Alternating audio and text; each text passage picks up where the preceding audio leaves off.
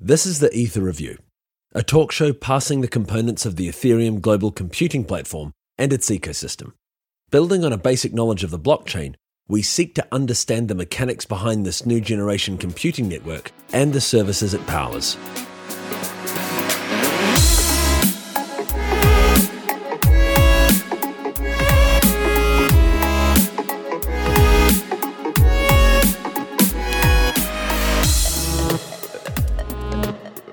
Today's episode is largely about the legality of crowd sales, and we touch on the DAO, but of course it was recorded before recent events, so the subject matter might seem a little bit humorous. Anyway, the content is excellent and timeless, so enjoy.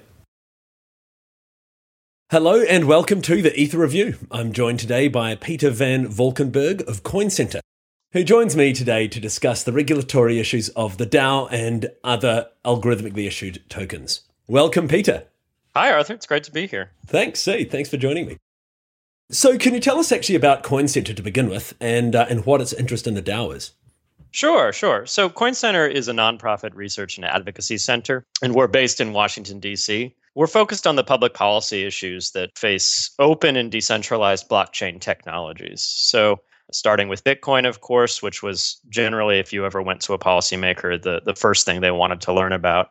But then as the ecosystem evolved, we've taken a strong interest in representing the technology behind, say, decentralized computing platforms like Ethereum, and also interledger systems and protocols like sidechains. Our mission in general is to build just a better understanding of these technologies here in Washington, D.C., and with other regulatory contexts abroad, in order to promote a climate that preserves the freedom to innovate using these tools.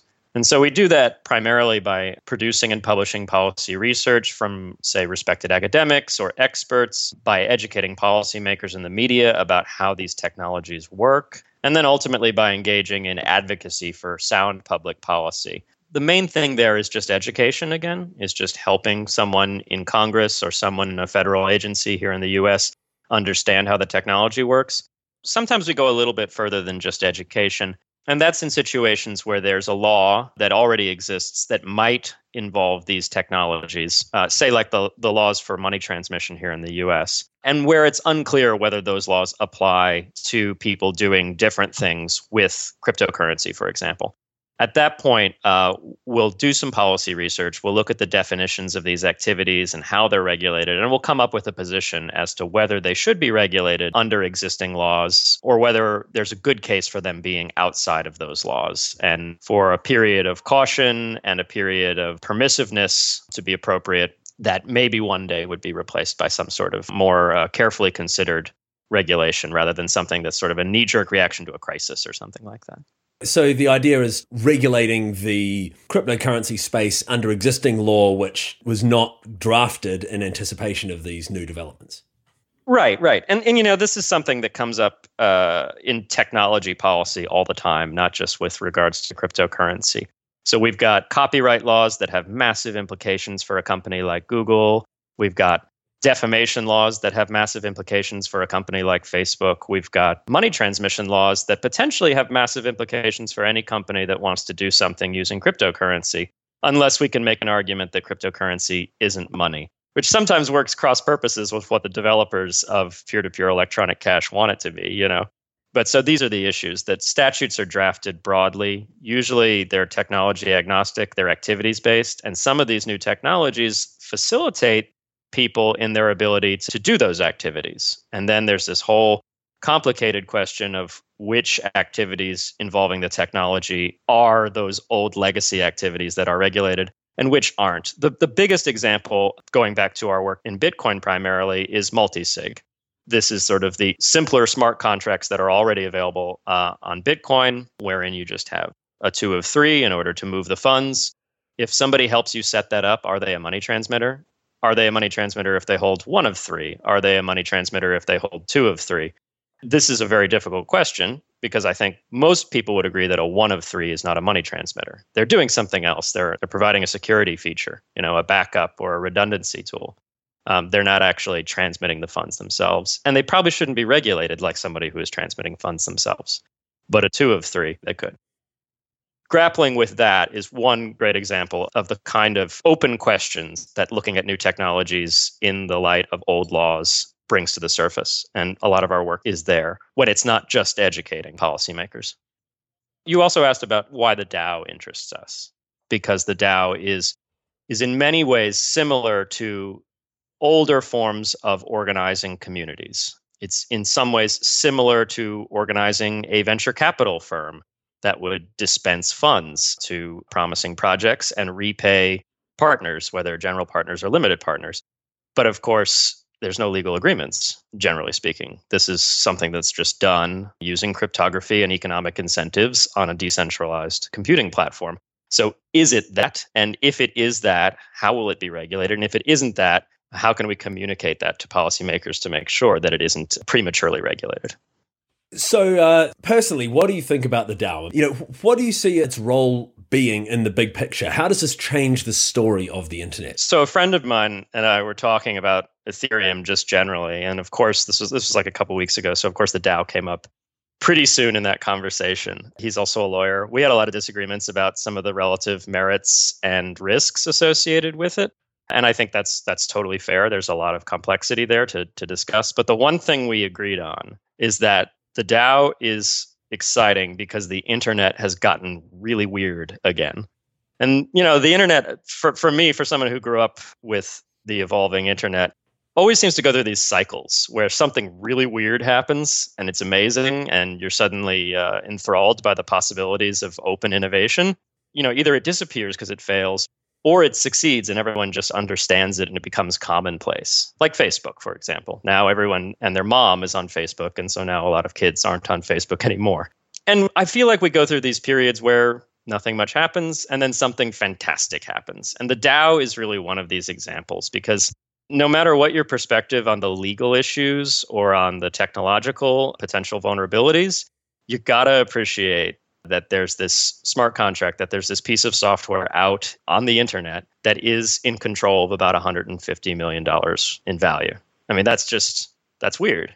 And from that weirdness, maybe great things will come, or maybe we'll just learn some lessons. So that's my personal opinion.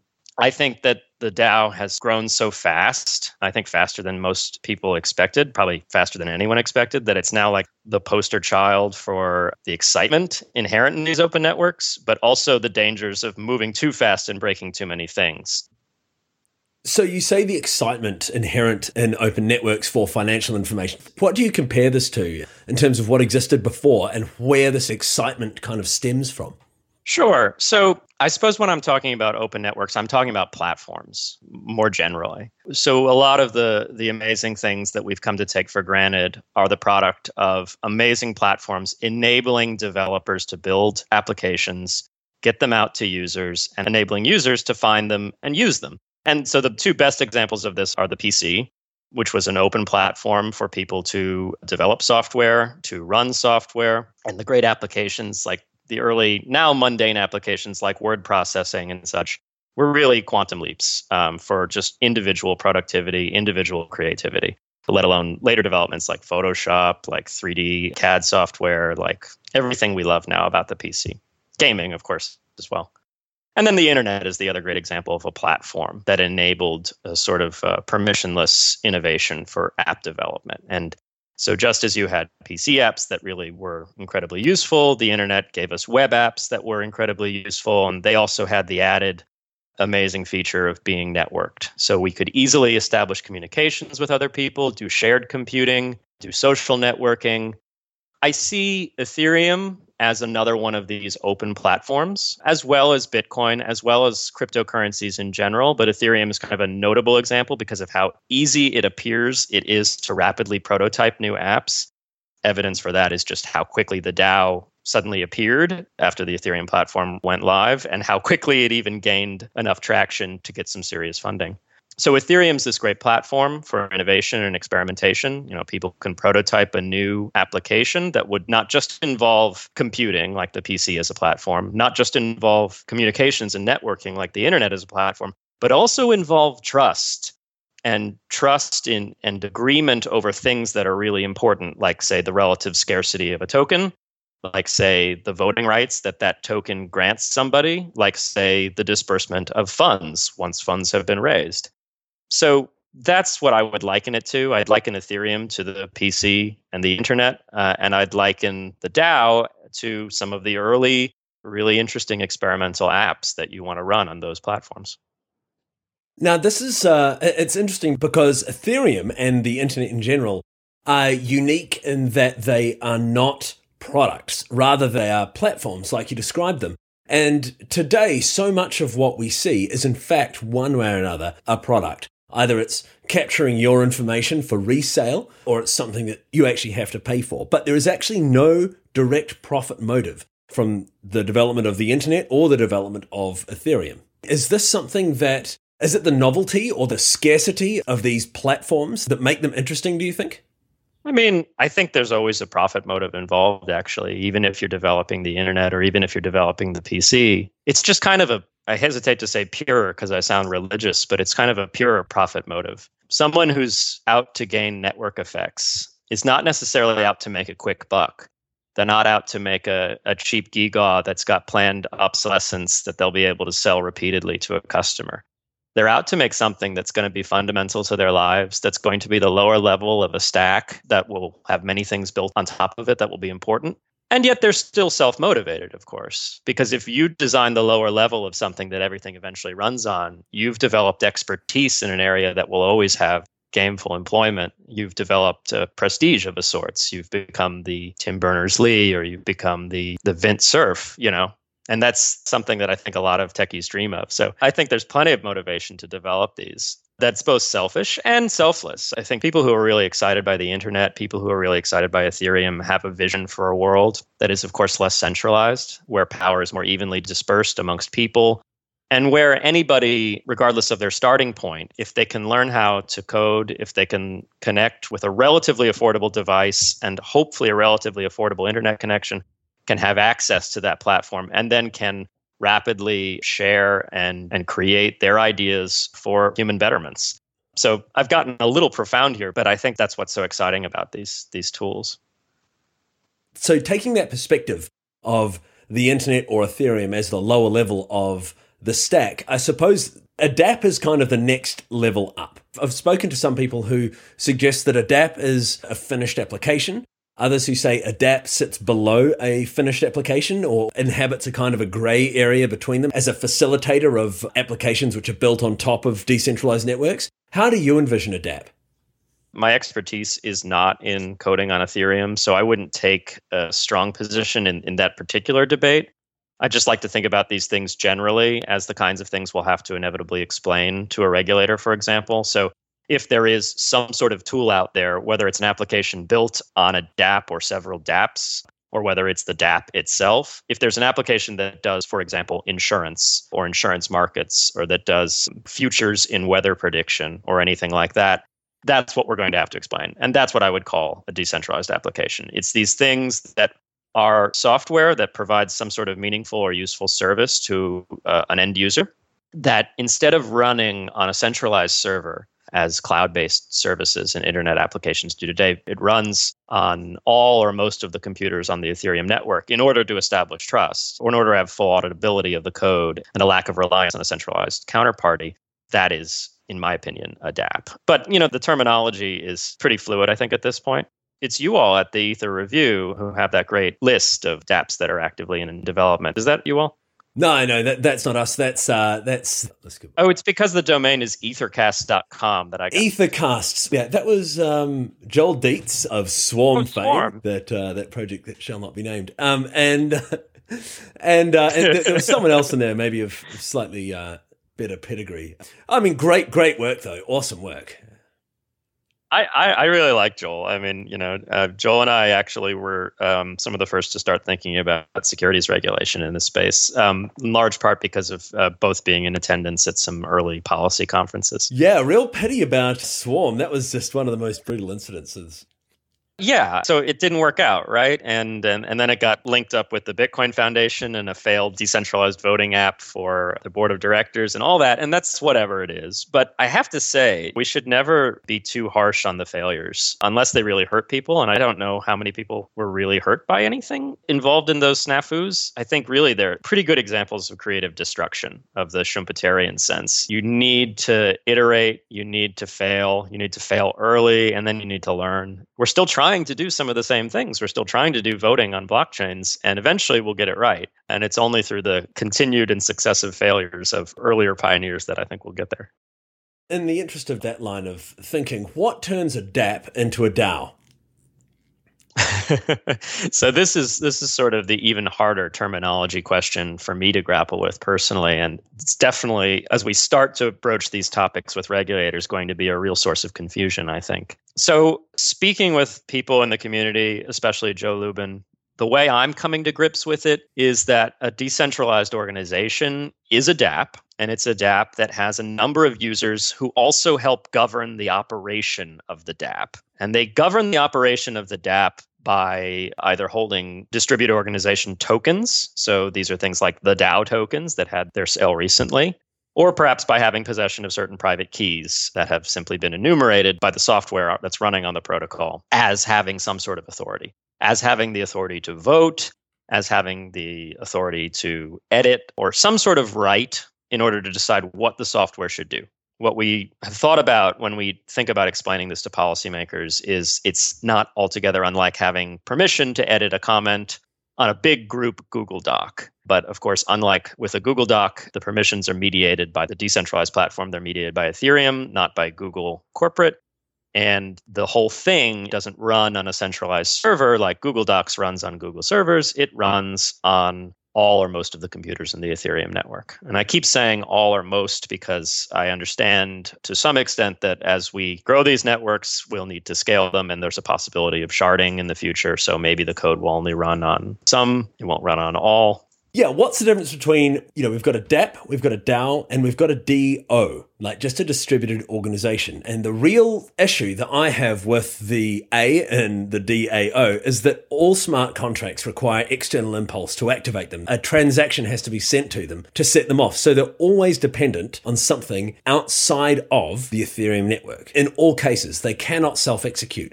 So if you're going to claim autonomy, it has to involve both an Ethereum-based element and an external element that will activate the Ethereum-based element. So, how do we even justify the autonomous part of that acronym? It's a good question. Maybe we justify it because it's good marketing, because the idea of an autonomous thing that's hanging out there in cyberspace that is in control of itself and control of the funds it's accumulated is exciting. I know part of the reason a lot of people originally got into Bitcoin was listening to Mike Hearn talk about self-driving cars that own themselves, and not only own themselves, but had little baby self-driving cars that they'd take a birth loan from and have a genetic algorithm put slightly different software on the baby car. And then you'd have this sort of competing ecosystem of autonomous cars that are driving everyone around. That's like Neil Stevensonian, or I don't know what that is. That's Mike Hearn kind of riffing about what might be next. And it was exciting. That's very like Philip K. Dickian, He has a story about how mankind gets into this massive war and develops these factories that burrow deep into the earth and continue to fight this war until eventually it's won. But the factories continue to run. They're self-driving cars and their mining operations, collecting resources and providing for the nation that they were originally developed to protect, but completely unaware that the war has ended and they're no longer needed. It's a great trope in sci-fi, right? I mean, even to some extent, that's Frankenstein, right? That's creating the technological monster that goes further beyond the desire of the creator than the creator probably hoped or anticipated. But as such a provocative trope in sci-fi, I don't think it's all that surprising that we see it now coming up in Ethereum. It could be a way to drive excitement about this thing. But at the same time, there is something autonomous in the sense that a corporation is, in many regards, in legal parlance, is a person. It's a legal person. It's something altogether different and more than the sum of its parts. So you have shareholders in a corporation, you have a board of directors, you have management, you have a C-suite, And the corporation is not just each of these people individually and together, it is something separate. So maybe a smart contract or a dApp that has a lot of people putting money into it in return for tokens of some sort, that has a management structure that is dependent on the actions of those people. Maybe it is something separate than those people. And maybe it is autonomous. That would be kind of what we would call a legal fiction, but legal fictions matter. So they're not just marketing. Exactly. You talk about its independent existence from its parts. There was this French fellow, Victor Hugo, who came up with this term. Do you know where I'm going with this? I do know Victor Hugo, but I don't know where you're going. So he was actually in an occult group called the Hermetic Order of the Golden Dawn, and he did a lot of work with them on this thing, like what are these strange social entities that seem to have an independent existence? And he termed the coin egregore. I don't know, can I quote this from memory? Terrible monsters that crush us with indifference, for they do not know we exist. And so the idea, I mean, that's the corporation, right? And it seems like, in a sense, the autonomy that a DAO holds is this kind of independent existence that comes from the interaction of a large number of people, but rendered digital. Yeah. I mean, this is Hobbes's Leviathan too, actually. The Leviathan was the state, and it was a sovereign in and of itself. People read Hobbes differently, but there's that great woodblock print cover of Hobbes's Leviathan that has this man rising over a field, and he's got a crown and he's got a scepter. And if you look closely, the man is made up of a whole bunch of little men. And that image is a great way to actually read Hobbes. So pessimists read Hobbes and they think Hobbes is a pragmatist. He worries about disorder and chaos in the state of nature and says that people should band together and identify who amongst them is the sovereign and then follow the sovereign. We only want one leader. We don't want chaos. And so if you found someone powerful, pay homage and do what he says or do what she says. But the other way to read Hobbes is that the sovereign of a state is how everyone comes together and becomes something larger than themselves. Hobbes was not a contractarian in the same way that Locke was, but through some sort of conversation that happens amongst the people within the state. It's in Leviathan. As you said, it's in Victor Hugo. We've gotten crazy esoteric. You might even want to cut some of this out of the podcast. No, this is gold. This is gold. It's discussions like this that actually bring us closer to understanding what on earth we're dealing with, because the internet is weird again. And we need to actually look back at people who were thinking about weird stuff and try and mine for answers and mine for metaphors. When I first started podcasting, it was the first question I wanted to know was, what metaphors do you use to describe Bitcoin? How do we find a mythos to give this new thing context? The fact that we have this confusion whether or not the DAO should just be a DO is because we don't really have an understanding of what this thing really is. I think that's right. Yeah, the only thing that makes me uncomfortable is I don't know how helpful the mythos is or the esoteric discussions are for my line of work, which is normally fairly different than this podcast, which is trying to find a somewhat less threatening or frightening explanation for these things. They're not necessarily all that threatening or frightening. They're still fairly small scale as compared to the global economy. And they're also not necessarily too bizarre in that we have the internet as an early experiment in decentralized communication networks. We have the PC as an early experiment in home computing and the ability to empower everyone. And now, maybe, if we don't act out of fear from a policy perspective, if we don't crush these networks when they're in their infancy, hopefully we will have amazing networks to do even more things on top of. And as I said, I really think the way to look at it is the PC-enabled home computing, the internet-enabled massively networked home communication, and blockchains, whether Ethereum or Bitcoin, will enable home trust. You'll actually be able to establish a really trusted relationship with anybody else in the world who's on the same network as you. And that's fantastically interesting. So our day-to-day is much less esoteric. It's trying to find simpler ways to explain these things to policymakers so that they can wrap their heads around them and they can hopefully get excited about them in the way that we are excited about them as technologists, and hopefully see that because they have this potential future value that comes from experimentation, we shouldn't look at the experimental failures as dangers that need to be stopped. We should look at them as part of a process of trying to find new ways to organize society. And we should protect people from the harms, but we should still enable that process to go forward. Because really, these are just new ways of representing social contracts that we already interact with day to day, but on the internet. Right. So let's actually look at what we originally intended to talk about, which was securities, and which token is a security and which tokens are not securities. Right. So at a basic level, you have the question of these platforms, Bitcoin and Ethereum. And these platforms, they do have these scarce tokens, Bitcoins and Ether. Securities law, as we started to talk about earlier, is one of these laws that's described as an activity. It's described as a flexible test for whether you're engaged in selling or offering securities. And that flexible test primarily today comes from the Howey test, which comes from a Supreme Court case that dealt with the Securities and Exchange Act. And the Howey test says basically that a security shall be an investment contract. And an investment contract, for the purposes of this act, is a transaction or scheme where a person invests money in a common enterprise and is led to expect profits solely from the efforts of the promoter or a third party. And it doesn't matter in the Howey test, and this is also in that Supreme Court case, it doesn't matter whether the shares in the enterprise are described as shares or whether they are sold with sort of a formal written certificate or simply by some sort of nominal interest in physical assets. So a nominal interest in a physical asset is owning some physical asset within the enterprise. Owning some sort of physical asset within an enterprise such as Ethereum or Bitcoin, if we were to call it an enterprise, would be owning Bitcoins or Ether. So now, if we look at that test, that's a broad test that could cover a lot of things.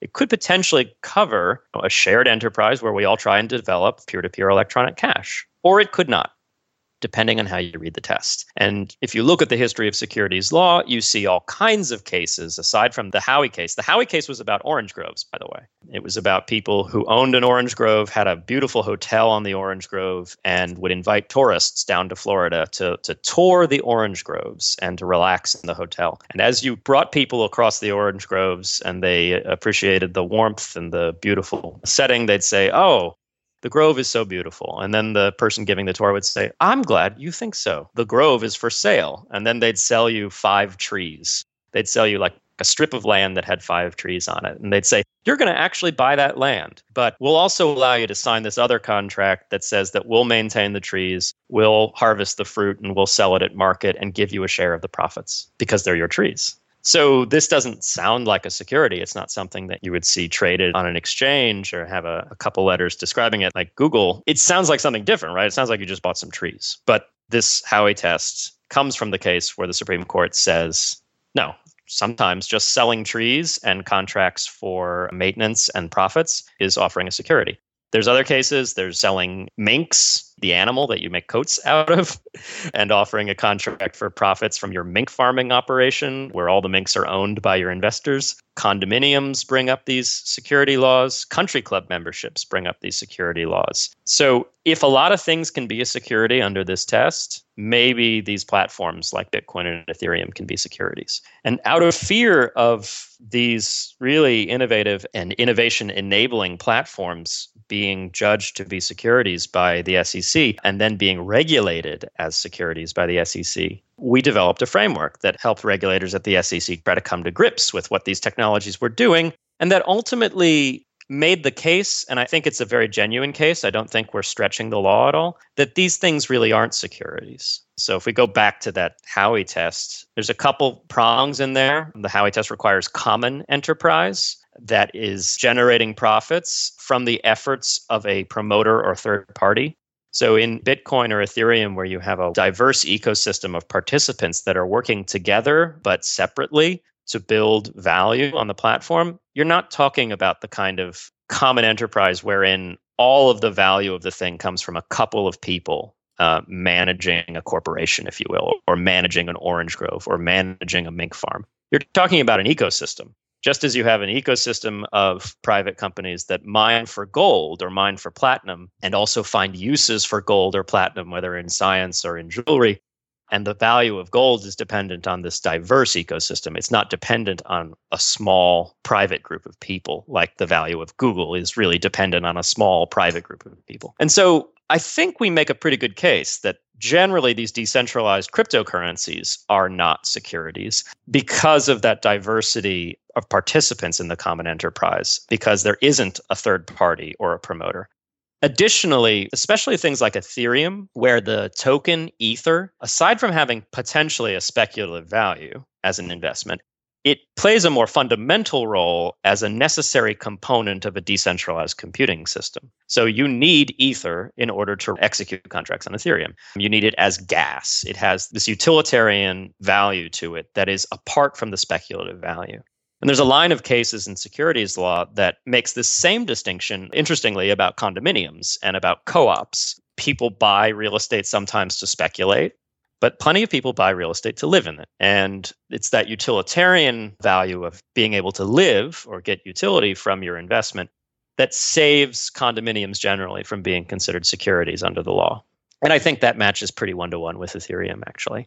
So we don't believe that there's much of a colorable argument that Ethereum or Bitcoin are securities. That said, there are pretty scammy altcoins out there, Paycoin probably being the best example, where the token was sold in a crowd sale, and the value of that token was really 100% contingent on the efforts of the small group of people who were developing Paycoin. And it was pumped by their marketing efforts as well, with all kinds of strange things like a guaranteed $20 price floor, integrations with Amazon that failed to materialize, of course. In that case, maybe that sale of a token is a security because it doesn't have a diverse range of promoters or people in the enterprise. It really just has one. It's Josh Garza in the case of Paycoin. And really, people were buying it because they wanted to get rich, not because they wanted to use it for its use value. So what kind of consequences do you see in that case? So Josh Garza is already under an investigation by the SEC for offering and selling unregistered securities. The investigation actually isn't about Paycoin. It's about his cloud mining operation. If I describe the Howey case well enough that you followed it with these orange trees in the grove, it's actually kind of similar to cloud mining. Josh is out there selling you a hashlet, I think he called it, a little mining rig in a warehouse somewhere, and you're going to own that computer. I'm not selling you shares in my mining operation. I'm selling you a computer within my mining operation. So it's the same, in some ways, the same kind of obfuscation that the people in the Howey case were trying to foist over their investors, which was, we're not selling you shares in a profit-making operation for oranges or for hashing power. We're selling you a physical object, a tree, a hashlet. And so in the cloud mining scenario, it's pretty clear that the SEC has a very colorable argument that what he was selling was a security. They have not reached the same conclusion with the Paycoin stuff, even though it's not all that dissimilar and it comes from the same person of fairly ill repute, but they could. And so the consequences, which is, I suppose, what you were really asking about, the consequences are that you get pulled into an investigation and charged with selling unlicensed, unregistered securities, which is a pretty serious crime here in the US. What about the DAO? So this is something that concerns us, not because we think anyone's doing anything wrong deliberately or has malice here. As I said, I think the DAO is a great app that could really be one of the valuable assets to these nascent platforms, to Ethereum or more broadly to the idea of having trust platforms for computing. That said, the arguments that we can make about Ethereum not being a security or Bitcoin not being a security are a bit more difficult to make in the context of the DAO, because there are probably fewer contributors to the software and marketing efforts of the DAO than there were to Ethereum or Bitcoin as pretty diverse platforms. And the profits of those individuals might be pretty strongly linked to the value of the token. And investors really may be relying on the efforts of those individuals to generate a return for them. A lot of these things start to look like a security. And additionally, I think people purchase DAO tokens less because they're hoping that there's utility attached to them, and more because they think the value of that DAO token will rise ultimately. Which, I mean, it has been sort of explained to the Ethereum community as something that will be profitable, that will return value to the people who believed in it early on. And I think that's a good thing. I don't think all DAOs should be nonprofits if we could design them as such or something like that. I think that there's a lot of good that can come from a profit-driven piece of software. That said, I worry how it looks in light of securities law. The Slockit proposal for using the DAO funds, aside from promising some sort of return to people, to the DAO specifically, if the Slockit proposal is funded, one of the returns is, I believe, those holding DAO tokens can utilize devices that are locked with the Slockit software. So it's sort of like an entry pass. In that case, the DAO would have sort of a utilitarian value that's apart from a pure investment value. More like a crowd sale, more like I paid into this smartwatch company because I wanted smartwatches at the end of the day. But it's not as clear an argument as with Ethereum. It's not as clear an argument as I bought some Ethereum early on because I wanted to code with it. I wanted to be able to write smart contracts or pay for things that are smart contract provided. It does have a lot of the indicia of a profit-driven enterprise.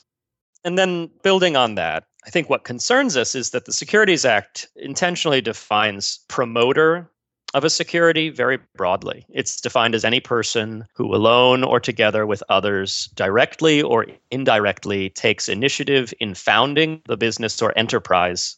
Given the breadth of that language, there are many incredibly smart, incredibly creative, incredibly important people who have been associated with the DAO in some way.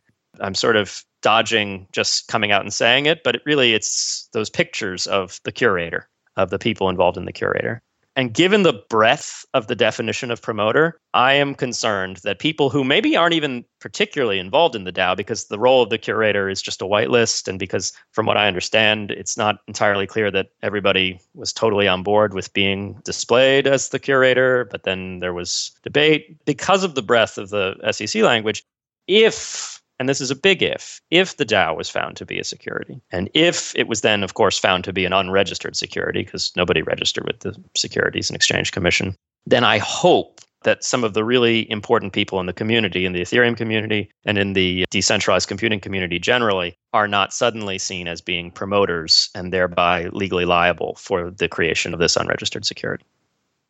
Okay, so given the fact that this could be classified as a security, all right? So to quantify this, just for the purpose of, coming to an actual point of action from this discussion, say there's a 25% chance that a DAO token would be classified as a security. I don't want to justify that number, I just want to actually put something on it. And then say there's a further 25% chance that the curators of the DAO, let's actually make it 20% just to make it easy, the maths easier. Say there's a 20% chance that the curators of the DAO are considered to be promoters and are thus liable for the issuance of that unregistered security. Is that 5% chance of that outcome worth maintaining the existence of the DAO as a capital pool that can be used to develop and push the Ethereum ecosystem forward? Should the DAO be dissolved? That's the kind of question that I don't think I have any right to answer as one individual. I'm like a lot of other people in this community who believes in decentralization, who believes in spontaneous order and in self-organization. And I don't like to tell people to shut things down. I simply don't. So I could never make that call. I think the moratorium that has been requested for technical reasons and security vulnerabilities potentially is good. I like the idea of caution. I like the idea of moving slowly. I would have liked to have seen the DAO grow slower, to not have suddenly been the equivalent of about $150 million. Because what I worry about is people getting hurt and then an overreaction from policymakers that is in many ways justified because people got hurt, but at the same time, potentially not fully cognizant of the long-term benefits of this kind of experimentation. So here's why I'd say no, the DAO should not be dissolved. You've finally gotten me to settle on a more concrete answer. So at root, the DAO is the first really big example. I know we have BitShares and we have some other things, but the really big example of an attempt to build a community and organize the resources of its members according to rules that are software, which is really interesting. So unlike traditional communities where rules are specified in human language and they're enforced by courts enforcing contracts or people enforcing norms within their group, within this DAO community, the rules are specified in software code and they're enforced by decentralized computing platforms that use cryptography and economic incentives to try and keep people from committing fraud within that community, to try and achieve a truly communal result from the resources that that community has amassed. That is very exciting. And so the DAO surely has risks for the community members who have joined it, but it also presents a really generalized reward to society writ large. It's a valuable experiment that's testing a new software-based mode of community organization that may or may not prove superior to the existing structures that we have already seen that are built on laws or built on norms. And as with any new invention or scientific discovery, we simply cannot know the rewards and risks of a thing like the DAO if we do not allow it to be studied or developed. While to some extent the DAO has made my job, and I think CoinCenter's job, a bit more difficult because it's hard to explain to policymakers and it may be implicated by their laws. It's a really important thing, I think, for me personally, to try and get this right, because what we're preserving, hopefully, is the ability for communities to find new ways of organizing, new ways of creating value for their community members. And it's exciting. So what are the consequences if the DAO was found to be a security? Ignoring the potential implication of the curators, what other consequences might we see emerge? Well, yeah. I mean, the question is who is the promoter or issuer of the DAO? And so if it's not the curators, maybe it's the people who wrote the white paper, maybe it's the people who actually launched the code on the Ethereum blockchain, if you know exactly who they are and you can find them. Those people are technically potentially liable then for having issued or promoted this unregistered security. At that point, it's a question of whether the SEC is willing to make these, again, you put a 20% probability on any of them, make these questionable and very open-ended judgments. Yes, it is a security. Yes, we'd like to go after people who were promoting it or issuing it without registering. It's quite possible that the SEC would withhold here to some extent. And it's something that we would, of course, advocate for because we believe that these technologies are important. We believe that they are in many ways different than a traditional security, that the policy objectives of the Securities and Exchange Act, the good that that law was meant to accomplish, are different than how we would necessarily want to regulate decentralized things like this. And we would make these points and hopefully nothing would happen. But I cannot guarantee that. And one thing I always find important to do whenever talking to people in the community, because I have sort of a little bit of a view into both the technical community and into the regulatory community, is say, have you spoken with a lawyer? If not, please do. It's not always certain that you'll get a clear answer from a lawyer, but you should have a lawyer that you talk to so you understand the regulatory risks of what you're doing. And then if you still want to proceed, you should engage with regulators even. You should help explain the thing you've built, help explain why it's something really different and therefore not covered in existing law, and help explain why that difference is really what matters, why what you've built is better. We're trying to do this in the context of the DAO in that there's a couple of really interesting points to be made. So the reason for the Securities and Exchange Act was to address the information asymmetries that exist between a corporation like GE and what their internal structure looks like and what their risks and rewards might be to anybody who owned a part of them. The information asymmetries between those people and the people who would potentially invest in them. And if you think about it, investing in Google or Apple or GE is really giving your money to a black box. And you hope that that black box outputs more money than you put in. I mean, you hope that there are dividends or you hope the price of the share will rise.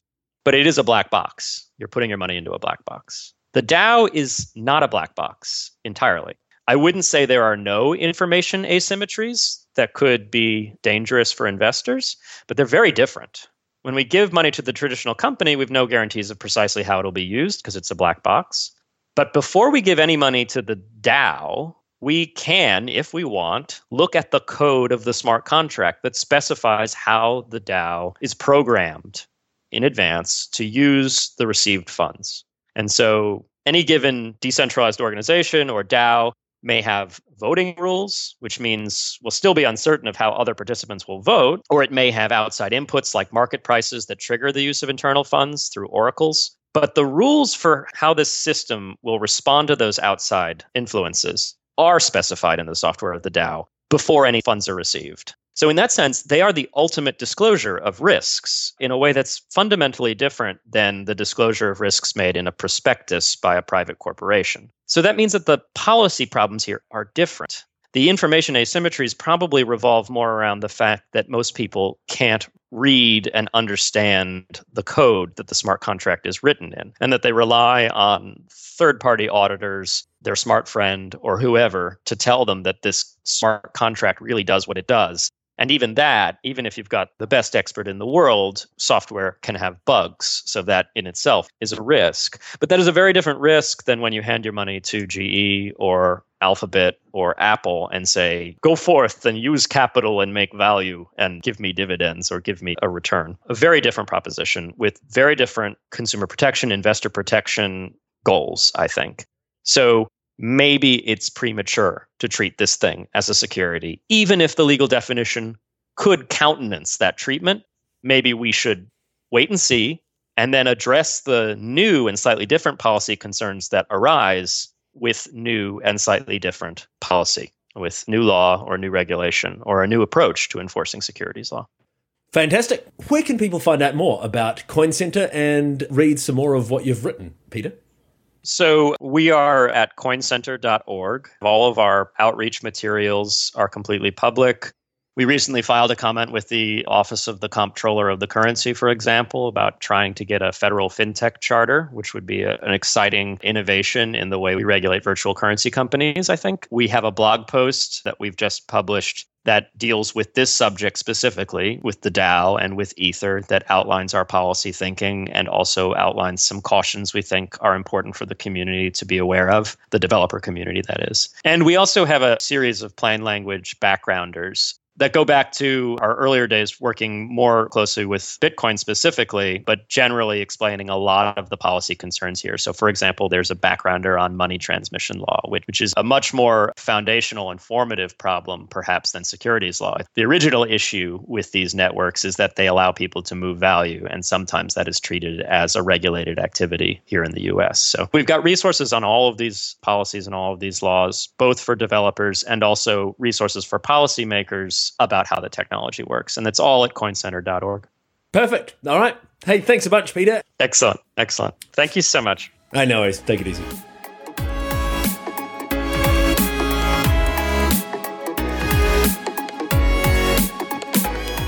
This has been the Ether Review. Visit etherreview.info for more episodes, email contact@etherreview.info, or follow us on Twitter @etherreview.